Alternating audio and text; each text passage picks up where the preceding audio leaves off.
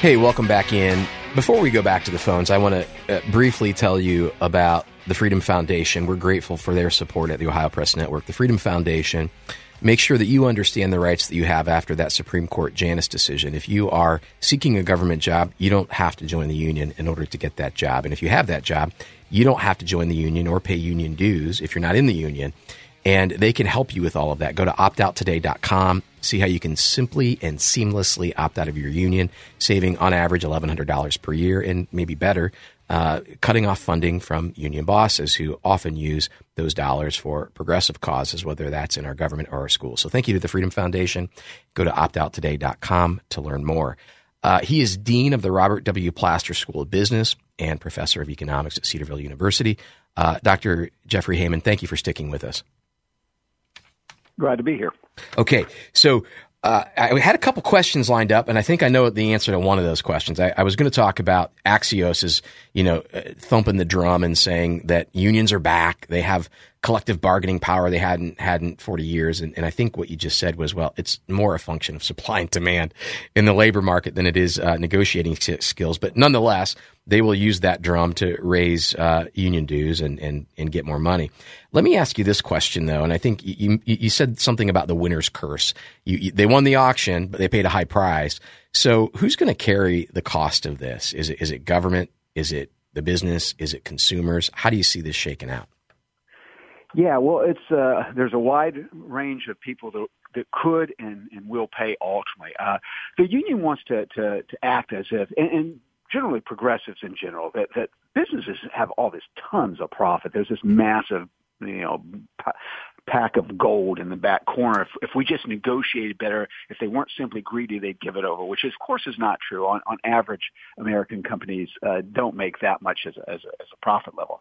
Nevertheless, with that, because they don't really have those profits, and we can they can talk to high profits all day long that they're making right now, and they are making some pretty good profits. But let's remember that Ford, for instance, just in the second quarter lost like $4.5 billion on this EV transition. Mm-hmm. This EV transition is being mandated by the federal government because of the way they've implemented the fuel economy standards. So they've got to find a way to get profits in their main business to fund this transition. And oh, by the way, we've already seen over the last week or two, the EV market, it's dying. People do not want these cars.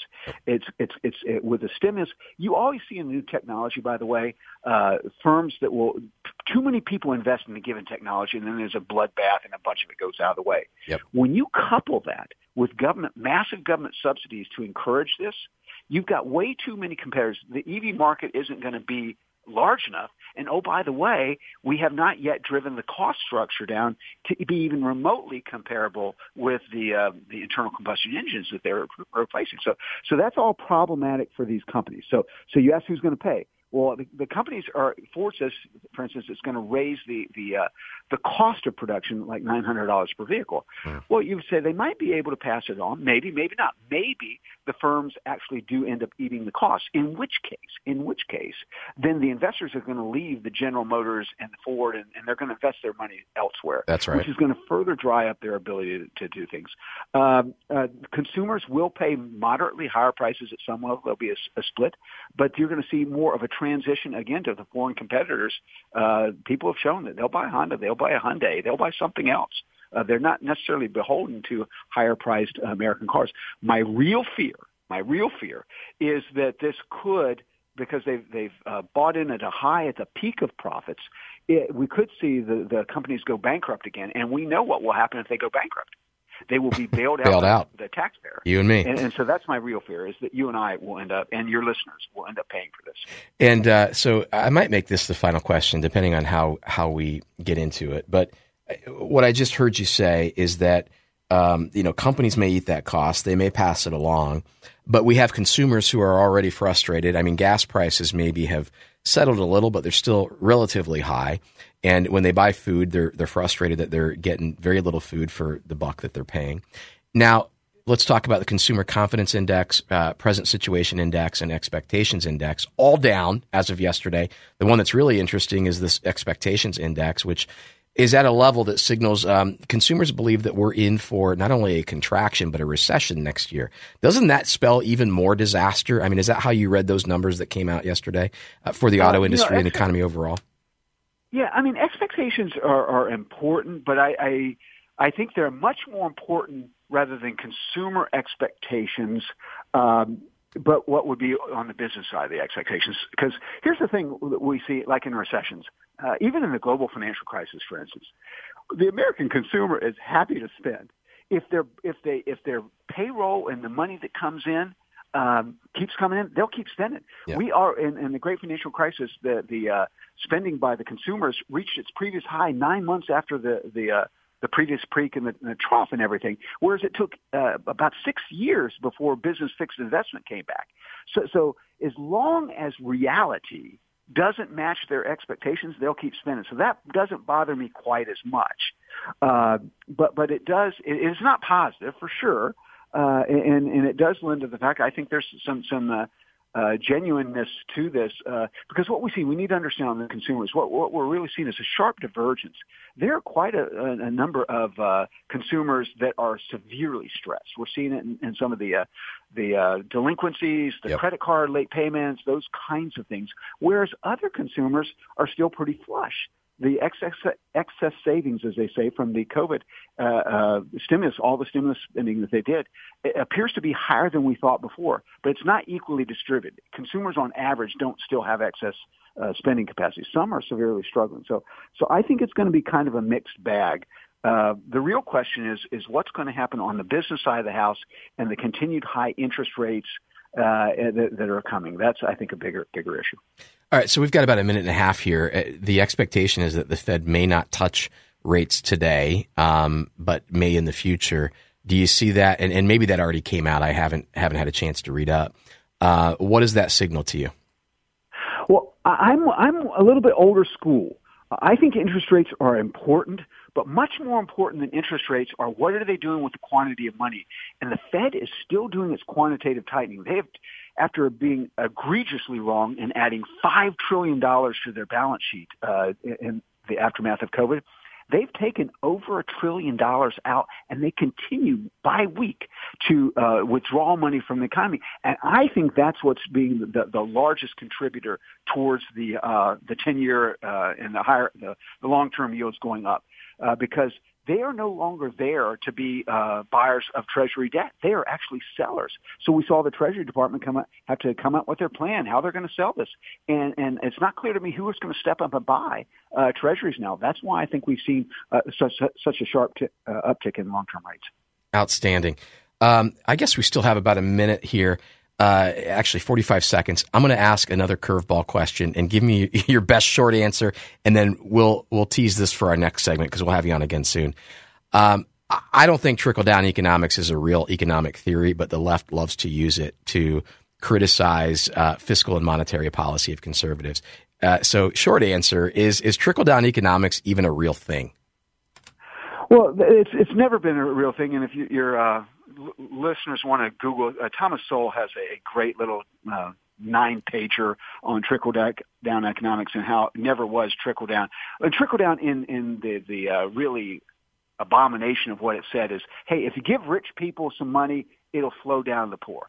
That is not what conservatives have ever said.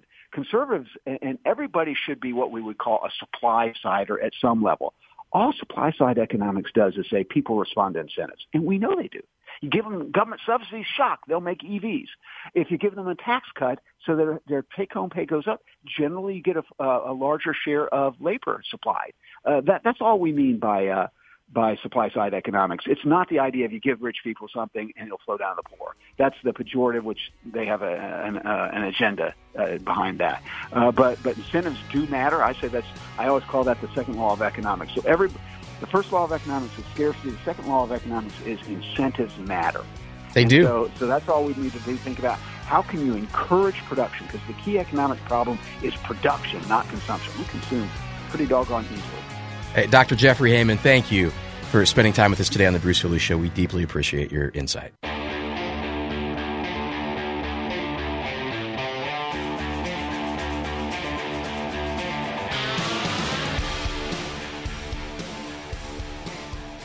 Is your head spinning? Mine is. What a great discussion with Dr. Jeffrey Heyman. I'm kind of an economics wonk, so I prize conversations like that. I love having conversations with someone who can get behind the talking points of both sides, both the left and the right, and say, well, here's what's really going on. Here's what's driving that negotiation with UAW. It's supply and demand. And did you catch it, by the way? What he said at the end, he talked about a nice 9-pager from Thomas Sowell, and it kind of debunks this idea that trickle-down economics. I mean, if you're on social media at all, you see progressives and Democrats crying about economic policies driven by Republicans, those evil Republicans. They believe in trickle-down economics. Give everything to the rich and they'll give it to the poor. But look at all these profits of companies and look at our skyrocketing homelessness, right? But it was interesting what Heyman said. He said, it's supply-side economics. It's not trickle-down economics. It's not even an official policy. But people respond to incentives. It's kind of the old carrot or the stick, right? I'm going to incent you. Or if you're a behavioralist, you believe people act to avoid pain, so the stick, or to pursue pleasure, the carrot. So supply-side economics really is about people responding to incentives. And he's absolutely right about that. Hey, coming up on the next segment, I can't wait. We've been waiting a while to get him on. He's been super busy. I wonder why. Congressman Warren Davidson, he's a member of the House Financial Services Committee. And, they've got this 12 appropriations that they have to iron out. And so they've been, I'm certain, all over that. But before that, they were in conference and cussing and discussing who the next speaker would be.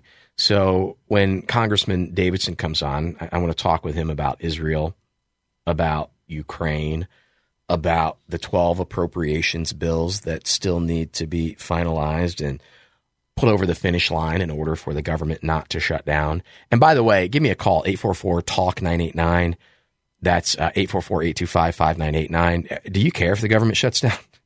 I know that's terrible, but I think the average person goes, hey, bro, look at my receipt from Kroger. Really? I have to balance my budget, and it's getting harder every day because the rich men north of Richmond keep spending and keep ignoring what I need. So y'all can just shut down. I just wonder if that's the sentiment. Give me a call and let me know what your thoughts are. But nonetheless, the House would have to get 12 appropriations bills over the finish line in order to avoid a shutdown in mid-November. And yesterday we talked about, and by the way, I'm working on Congressman Jim Jordan, who is a member of the powerful, not a member, he's the chairman of the powerful House Judiciary Committee. They, along with the Government Oversight Committee, they're hardcore investigating the Bidens. So there's this Biden impeachment inquiry.